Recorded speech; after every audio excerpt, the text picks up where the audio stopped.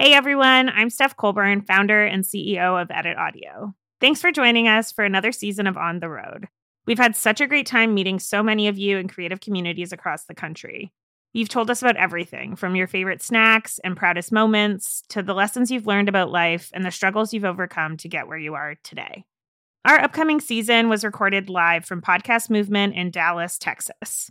We were initially really excited about being there and connecting with our pals in the industry, but things got a little weird this year.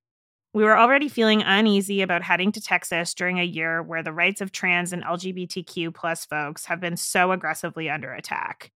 And then on day one, we arrived at the conference center and were immediately stunned to see a huge booth for the Daily Wire. You know, the conservative media company known for spreading misinformation and publishing pieces that deny things like climate change exist. They had a huge booth at the front of the festival featuring the face of none other than Canada's own wet diaper in residence, Jordan Portapotty. You know, the guy who believes it's a bad idea to protect trans kids in our Charter of Rights and Freedoms. And then to make matters worse, Daily Wire's co-founder, Ben Shapiro, was on site for the event to take photos with attendees, and he didn't have a badge. This is a guy who says homosexuality is a sin and should be classified as a mental illness. So those vibes were obviously not great, but also beyond this, they sent a clear message about whose interests and safety they were willing to prioritize.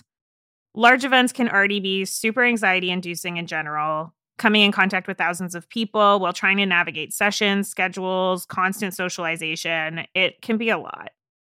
So many people speak about needing a week to recover after attending Podcast Movement just due to the sheer volume of it all.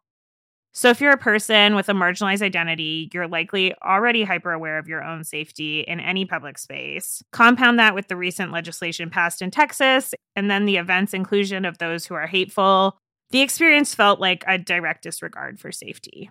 And we definitely weren't the only people impacted by this. Our pal Tal, an incredible non-binary podcast producer and the founder of the newsletter Podplanes, which spotlights queer and non-binary audio creators, wrote a piece about their experience on Medium called Inaction is an Action, Moving Forward with Podcast Movement. They described their experience and the subsequent hate they received for speaking out against it.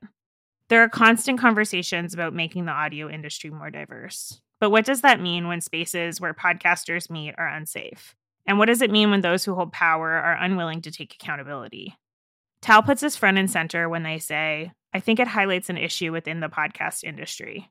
Taking the stance of both sides and maintaining a neutral image, more often than not, silences marginalized voices.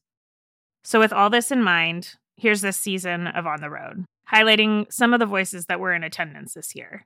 And with all that happened there, we will likely not be traveling down that road again, especially with financial support.